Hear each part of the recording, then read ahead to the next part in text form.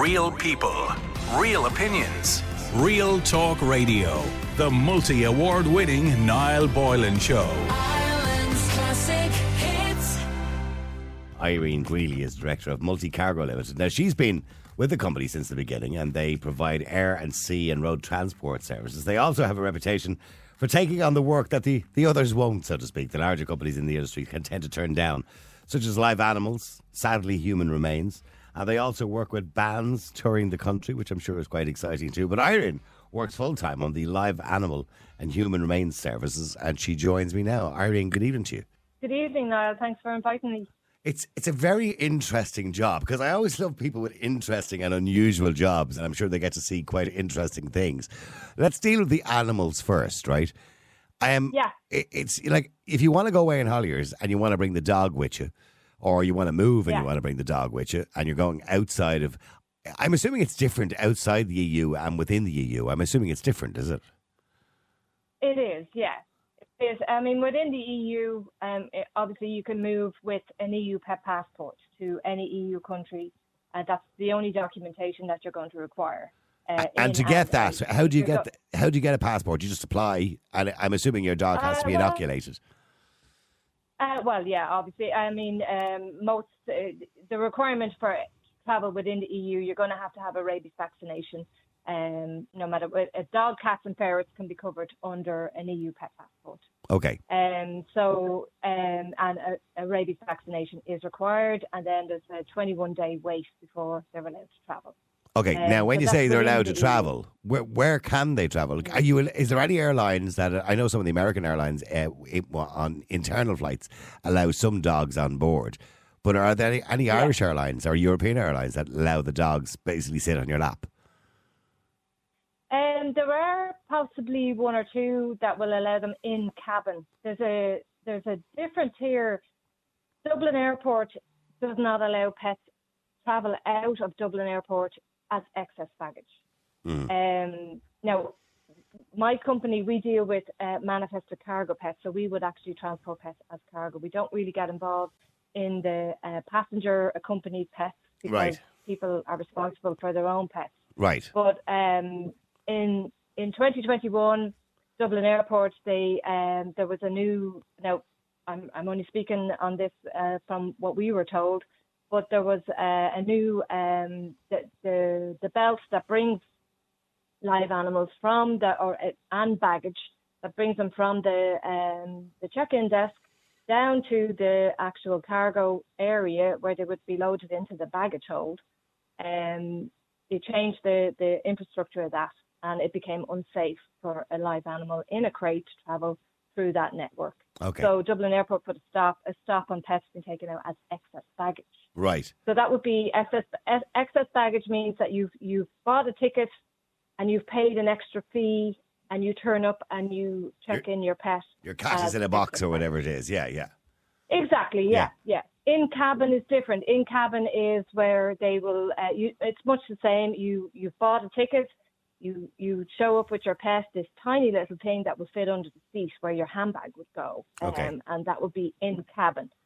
Some airlines still allow in cabin, but they don't. Dublin Airport doesn't allow excess baggage, if that makes sense. The funniest thing I ever seen, actually, many years ago, I went on an Aeroflot. There were Russian airlines. Yeah. They should have been called Aeroflop because of the amount of them that crashed. But Aeroflot. And it was so rough, but there was some guy had a donkey on the plane in the cabin. Oh, wow! I remember seeing a photograph from years ago. Maybe 5 or 6 years ago, when United Airlines, they literally allowed everything from in cabin excess baggage and emotional support. Oh, okay, right, emotional support. Somebody rocked up with an emotional support peacock. And there was a photograph that was displayed of that, an emotional support peacock, but they couldn't deny it because they allowed it. Of course. That's not allowed out of Ireland anyway. Okay, so in your department, you're dealing with the cargo. So yeah. So what happens? So I arrive with Rover, and I have a passport for Rover, and we're only going to Europe. So Rover, I'm assuming, is put into a crate. Yes, absolutely, yeah. And the crate has to be sized to the dog. or a cat or whatever pet it's going to be. So obviously the crates come in different shapes and sizes, and they are determined by the size of the pet involved. So you can go from like a small little Yorkshire Terrier up to a large, say, Golden Retriever. And the crates come. A lot of them are pre-manufactured plastic crates, and you can buy them in a pet store in some ways, or we supply them. We do have them in stock. Yeah. You know, so and who feeds them? I mean, who waters them and feeds them? Well, water is always supplied. Like with every pet that travels as manifested cargo, there is a container attached to the door of the crate. Oh, okay. You wouldn't really want them to be fed while they're not going to be fed on the plane. They're going into the cargo hold. Yeah. So they're not going to be fed on the aircraft. Yeah. And with all due respect, it's probably best that they're not. Yeah. Like I would advise my clients. Of course. I would advise my clients not, like, and I would always when I send out an itinerary to my clients, I'd say, please don't feed your pet just before they travel. Let them have a walk or a litter tray or something like that before you bring them up, because if they soil the crate, I mean, the crate could be refused being loaded onto an aircraft, you know. So right, okay. So we would always say, you know, take them for a walk, you know. Let them clean themselves out a bit. Yeah, let them clean themselves out. Exactly. Yeah, exactly. So, by the way, is it cold in the cargo hold? Is it like? No, it has to be an ambient temperature. So, like there's some flights where that wouldn't be equipped to carry a live animal. Like with a lot of the, say, for example, like I don't want to name particular airlines, but some airlines would not have a cargo hold that would have a temperature control. Okay. And if they don't have a temperature control, they can't carry a live animal. That wouldn't be safe. Obviously, yeah. It'd be freezing. Exactly. So they can't load. You simply cannot load a pet into an aircraft that doesn't have temperature control, and it's ambient. So it's like it's between say 10 to 15 to 20 degrees, and it fluctuates. So it maintains the temperature inside the and so if I'm going on holidays and I'm bringing Rover with me for 3 weeks, do I just drop Rover off with you? Does he go on the same flight as me, or does he go on a different flight? And can I collect him straight away at the airport when I land, or is it a case of having to wait a couple of days, or how does that work? Does Rover go on the same flight? Well, it depends on the airline. I mean, if the airline is carrying, like, there's not many cargo flights, like just full cargo flights that go out of Dublin Airport anymore. So, I mean, if the flight is going to a holiday destination like Malaga or Lisbon, one of those destinations, and that aircraft carries a live animal, then yes, we can book your flight, your pet on that same aircraft. But it is travelling as manifested cargo, so you drop your pet off at the cargo terminal. Yeah. And then you collect on the other side at the cargo terminal. So it's not done through the baggage system. Oh no, I know. I get that. Yeah. So and the other thing as well, has Brexit made any difference to travelling to the UK with an animal? Well, to be honest, and to all the years that we've been doing this, it's very, very rare. The UK is not one of our biggest markets for transporting pets, particularly on flights, because basically you can just take the ferry. You can just take the boat. If somebody, and most people do, and we would recommend that, to be honest, particularly at the moment with Brexit, because you can travel over on the ferry with an EU pet passport. Yeah. If you go in an aircraft, or if you want us to book your flight, your pet on an aircraft, then you're going in and you have to deal with the UK customs, and you have to deal with the UK compliance checks as well, because that now is part of the process. Okay. It's much the same if there's pets coming in from the UK. If they come in on a flight, we have to put them through EU compliance, which is a veterinary check. Yeah. But if you're going back, if you are an accompanied, if your pet is accompanied going on the ferry, then you can go over and back with an EU pet passport. It's very, very okay. simple. Somebody just texted in, by the way, and said ask the girl what is needed to get a passport for a dog. So where would you get that? Do you get it from the vet or something? Do you get it from a vet? Yeah, your local vet would just usually provide an EU pet passport. They fill out the first couple of pages. They do the vaccination, the rabies vaccination, and there you go. You're a lot of vets would just have them in stock. Yeah. Okay, so and they just provide it, and that's within the EU. Outside the EU, I'm going to America, and I'm bringing Rover with me. Rover. Yeah. But by the way, I don't even have a dog called Rover. I'm just so Rover's coming to America with me.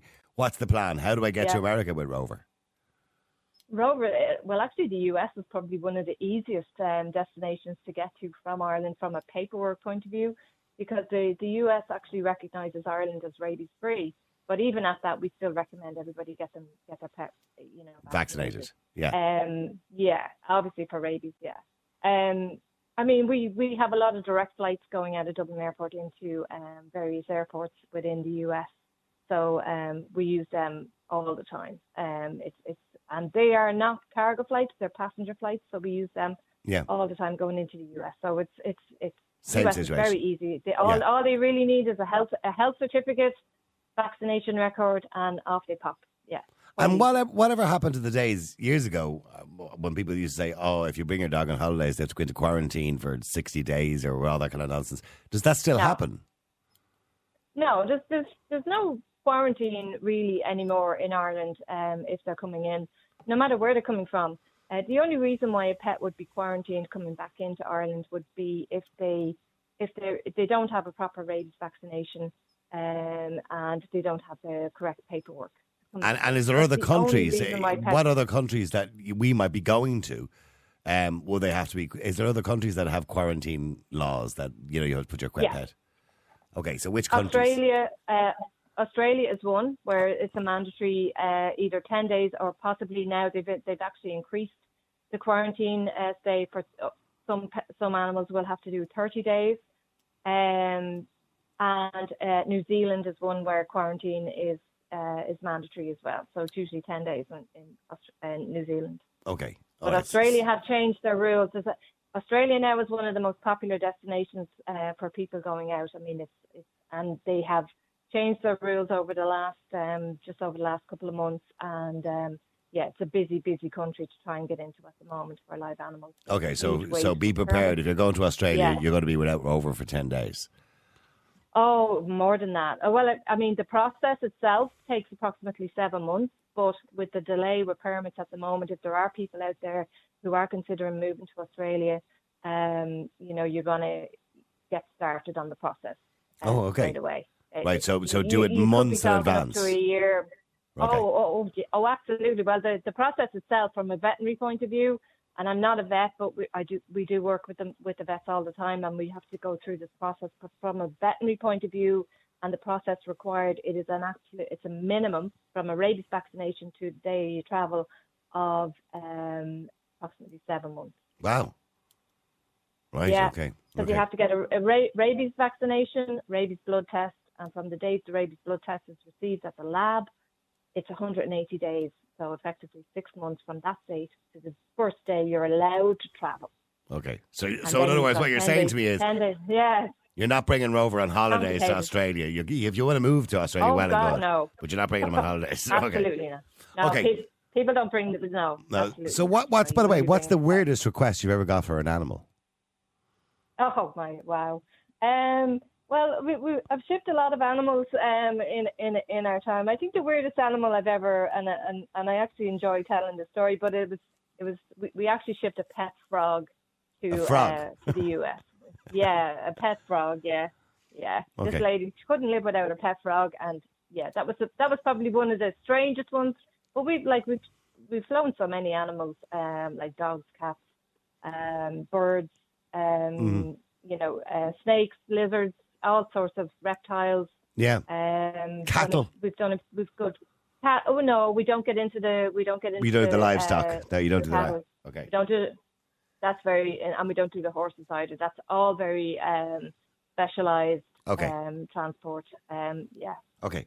Now the other thing you do, as well as animals, that's a lot of advice for people going away on holidays or going away to live. if Yeah. you're bringing human remains, I know I don't want to be insensitive here, right? But it is a problem. No. People die on holidays sometimes, or they die abroad. When somebody's coming from abroad and they've passed away and they're coming back in a coffin or a box or whatever it is, they casket, they come in. Do they have to have a passport? I would imagine so. Now, the part that I play in regards to the human remains, I would be on the export point, and so I would be kind of sending people home. Okay. I don't really get involved in them coming in. Oh, okay. But if you're sending them home, do they have to have a passport? Yeah, they do. They usually have their passports cancelled. Yes. Right. Okay. Their passports will be cancelled most of the time by the embassies.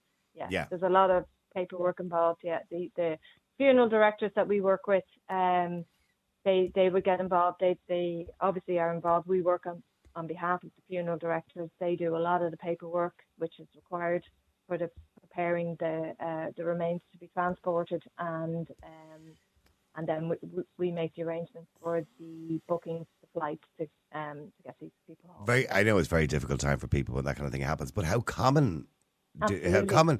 I mean, like, is it a busy business to be to be transporting human remains? In other words, people who come here for a holiday or people who move here and die and have to be shipped back home again to be buried.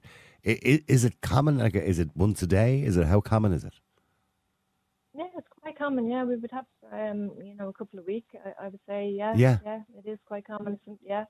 Wow. I mean, there's a lot of foreign nationals in Ireland, and if they decide, or the family decides, if there is like a lot of them might be elderly people who have lived here and they want to go home to be buried, or it's a tragic circumstance. A lot of them are tragic circumstances. Yeah. And they need to be repatriated home.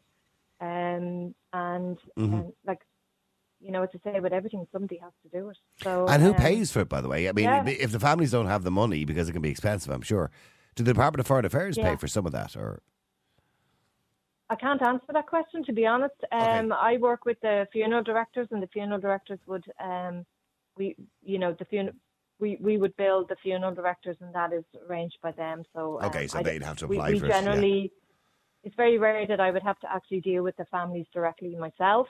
Yeah. Because the funeral directors would be dealing with that end of it. Yeah. Yeah, it's very difficult, and the arrangements that have to be made, again, without being too insensitive, to putting a human remains in the hold for, well, if it's a long flight, if it's a long haul flight, I suppose there has to be preparations made in relation to that, isn't there? There has to be, I'm sure there's restrictions and preparations to be made in relation to that if it's long haul. Well, not particularly. I mean, with once the flights are booked, I mean, there's a lot of respect given to the handling and the loading of a human remains. To the point that we're checking one in, and they have to be prepared. Obviously, it's very difficult to sort of just say it outright as to the preparation. There's a lot of preparation that has to go down, and the funeral directors have to do all of that.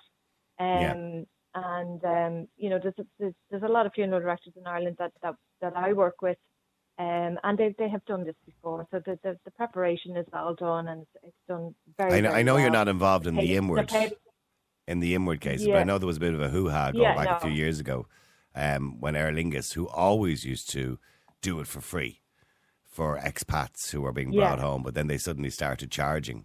And I know there was a huge hoo-ha over that people weren't happy about the fact they started charging people, because I'm assuming it has to be paid for. I mean, it takes up space on the plane. Yeah, absolutely. Yeah. Oh, yeah, no, none of that happens. Nothing happens for free anymore. No, those days are long gone. No, nothing happens for free. But like the airlines are very considerate. I mean, the likes of live animals and human remains would be classed as priority cargo. So, other cargo could be removed in order to accommodate a human remains travelling home. I mean, they are very considerate in that respect. And I have to say, like, the handling of a human remains is always very, I like to think when I'm handling one, and, because I see them, I meet them at the cargo terminal, and I see them into the warehouse as well. So we like to think we do it in the most dignified manner that we can, considering the fact that it is travelling as manifest cargo. Yeah. The other thing your company does, Multi Cargo Limited, is, now I know you're not involved in the bands, live tours. Oh well, I was for a long time. No, we've done a lot of that work. Yeah, we do a lot of the music industry. The live animals has kind of taken over my life, to be honest. But I've been around for a long time, so we have done a lot, and we still do a lot of the music industry. All right. Okay, big names. Any big names?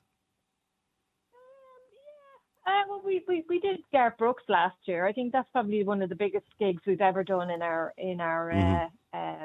careers. Yeah, and they would have like 2 and 3 container loads full of stuff, wouldn't they? I mean. Oh no, that was enormous. Last year it was enormous.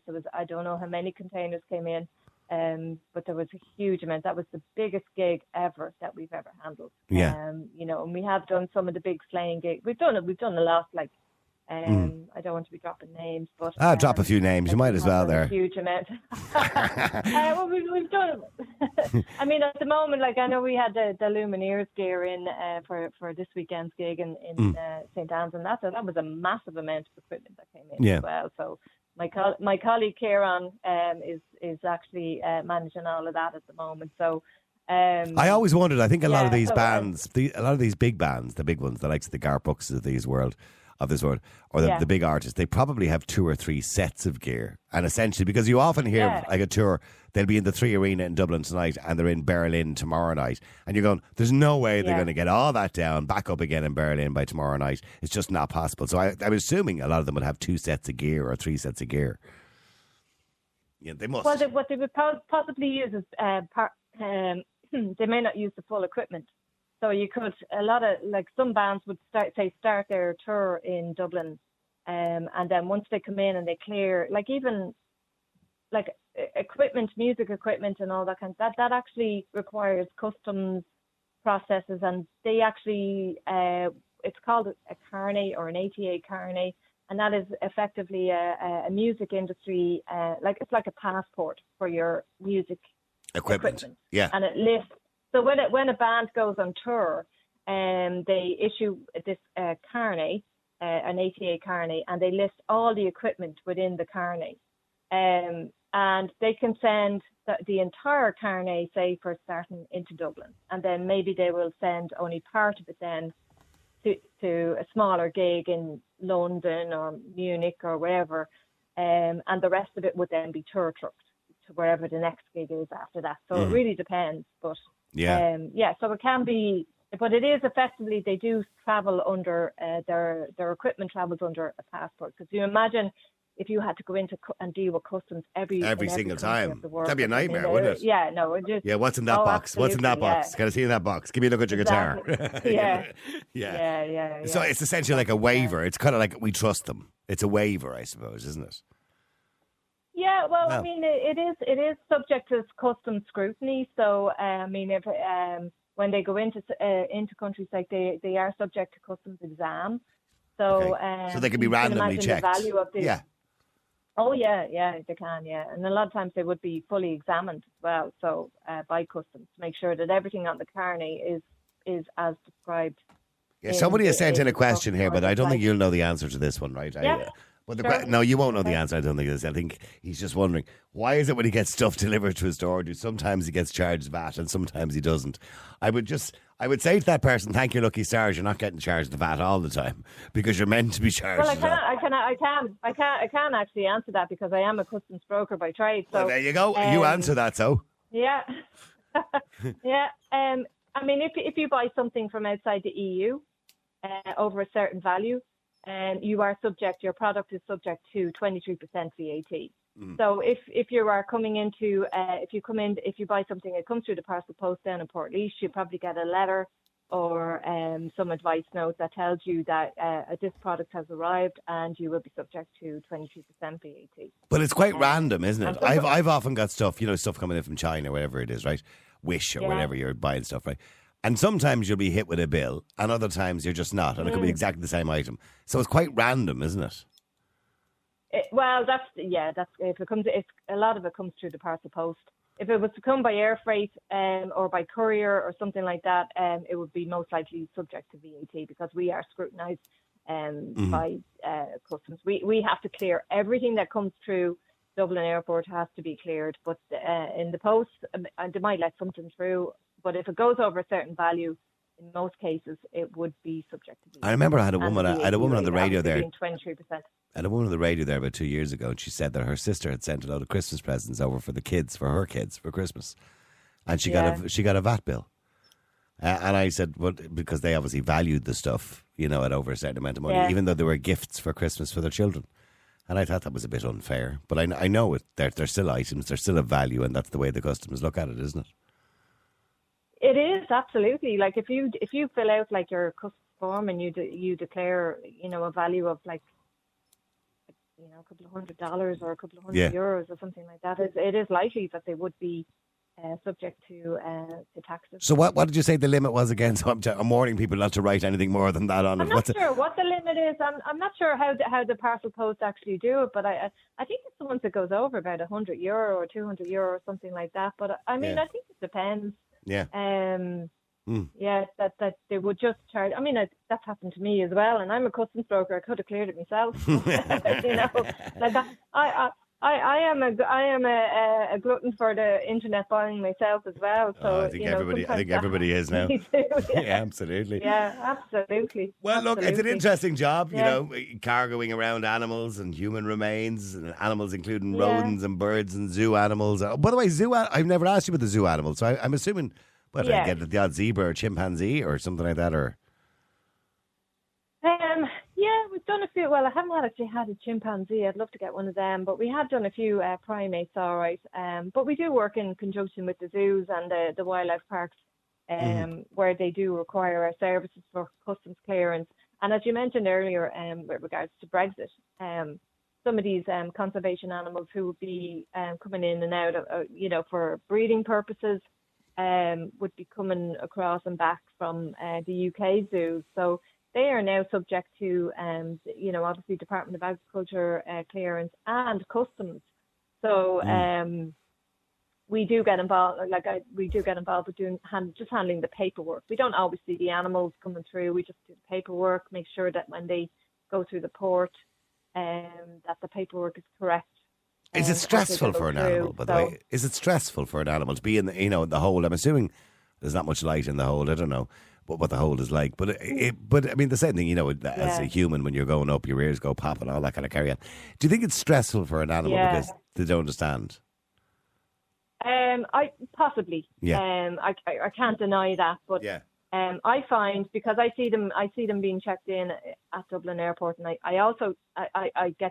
I'm lucky enough to have the pleasure of reuniting families here, because we do their customs clearance here, and we clear them through Dublin Airport as well. And in a lot of cases, like once you leave, like if you leave your house and your dog is at home, Rover, as you mentioned, and if you leave your dog at home and you go off to the shops or something like that, or come back, your dog's probably asleep on the floor.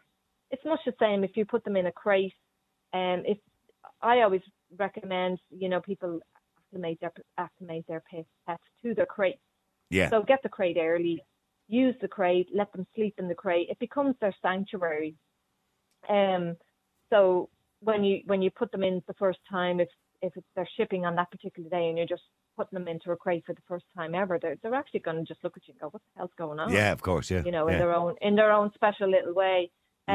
So, I would always recommend, if you can, acclimate your pet to the crate first of all, and then it becomes their sanctuary. So once the owners leave, because a lot of times we would let the owners leave when we're checking in the pets, and the tears have because there's often a bit of crying going on. Of course there is, I can't deny that.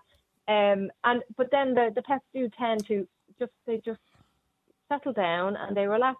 And even when we see them coming in from flights coming in as well, and we clear them to customs and we get them out, a lot of times they're just sleeping, and they are quite chilled. And then we get them out, we take them out for a walk, and we let them well, obviously dogs only. We don't take cats out for a walk. Yeah. But we do It'd be take risky. No, we certainly wouldn't do that. No, scary moment. But no, we would. We always take the dogs out for a walk before, before we hand them over, or send them off on delivery or that. But so it they do travel well. Is it expensive, by the way? Am I allowed to ask him how much it costs? Is it expensive to? It is expensive. I mean, I'm not going to lie about that either. I mean, a cargo in this day and age is expensive no matter what. Specialised cargo is quite expensive as well. Like, how much would it cost to send Rover? Like, if Rover's going to Spain or Malaga with me, how much would it cost me to bring Rover? Well, if Rover's a small little dog, I suppose it would probably cost. You wouldn't get a lot of change one way. I'm just going to stress this one way. You wouldn't get a lot of change. It's possibly about €800 or €900. Wow! And then you've got to pay that coming back as well. Yeah. Rover's staying at home. Yeah, exactly. I mean, it's not as easy anymore, Niall, because it used to be a case where, you could take your pet as excess baggage, and you just paid that little extra €100, €160, whatever it was. Yeah, you threw them on the conveyor belt. Yeah. On top of your ticket. But that's not available anymore. So it's not really, for a lot of people, it's not economically viable to take your pet. Yeah, now Rover's staying at home. That's it now. Rover's going to a pet hotel. Pet hotel. My Danny would be staying at home as well, yeah. There's no doubt about it. But, it isn't economically viable to take them on holidays. For a 2-week holiday, to Malaga or somewhere like that. It really isn't. Because you've got to pay it coming back as well. Yeah. But if you were going somewhere for 6 months, like we have some clients who might be coming home for the summer, and then they'll go back in September to US, United Arab Emirates. A lot of people travel over and back and do that, and their pets come in, we clear them in, and then we send them back out, when they're going back out. Well, that would be worth it if you're going for 6 months or whatever, yeah. It is for a time like that, yeah it is. Because they are part of the family, and it's probably cheaper than boarding as well, for 6 months. Well, yeah, absolutely. Well, listen, it's been lovely talking. It's been very interesting. I'm sure it's a really interesting job, by the way. I'd love to do that for a day. Well, as I say, it's never a dull moment. No, I would imagine not. Yeah. Irene Grealy, Director of Multi Cargo Limited. If people want to find them, I'm sure you'll find they have a website. Do you have a website? I'm sure you do have a website. We do, yeah. For the pets, we do have an email. It's pets@multicargo.ie. We do have a website, yeah, we do indeed. We haven't been very active on social media because it's just been so busy over the last couple of I was listening to your conversations about COVID there, and like post-COVID, I've never been as busy as I have been in my life with transporting live animals. And it's not just me, but there's other agents in Dublin as well, so we're all in the same boat. Yeah. Well, I think business is back booming again in the air transport industry and the holiday industry. Yeah, but people are moving. People are moving around. Yeah, of course. They might have held off. They might have held off for a couple of years, and now they're just all doing it. Yeah. Yeah, exactly. Yeah. There's a lot of people who came back to Ireland who can't settle and are then going back to wherever they came from as well. So, I mean, yeah, people are moving. But, pets@multicargo.ie is our email address. So, okay. I hope I've given you some information. Pets. Okay, remember that, everybody. Pets@multicargo.ie. And if you go to the website, I'm sure they have a website. You can go to Multicargo. You just Google them. Multicargo. Yeah, multicargo.ie is our website. Yeah. Absolutely. Okay. Yeah. Lovely talking to you, Irene. Thank you very much indeed for chatting to us tonight. Thank you, Niall. Appreciate it. Thanks for having me. Take care. Bye. Real people, real opinions, Real Talk Radio. The multi-award winning Niall Boylan Show.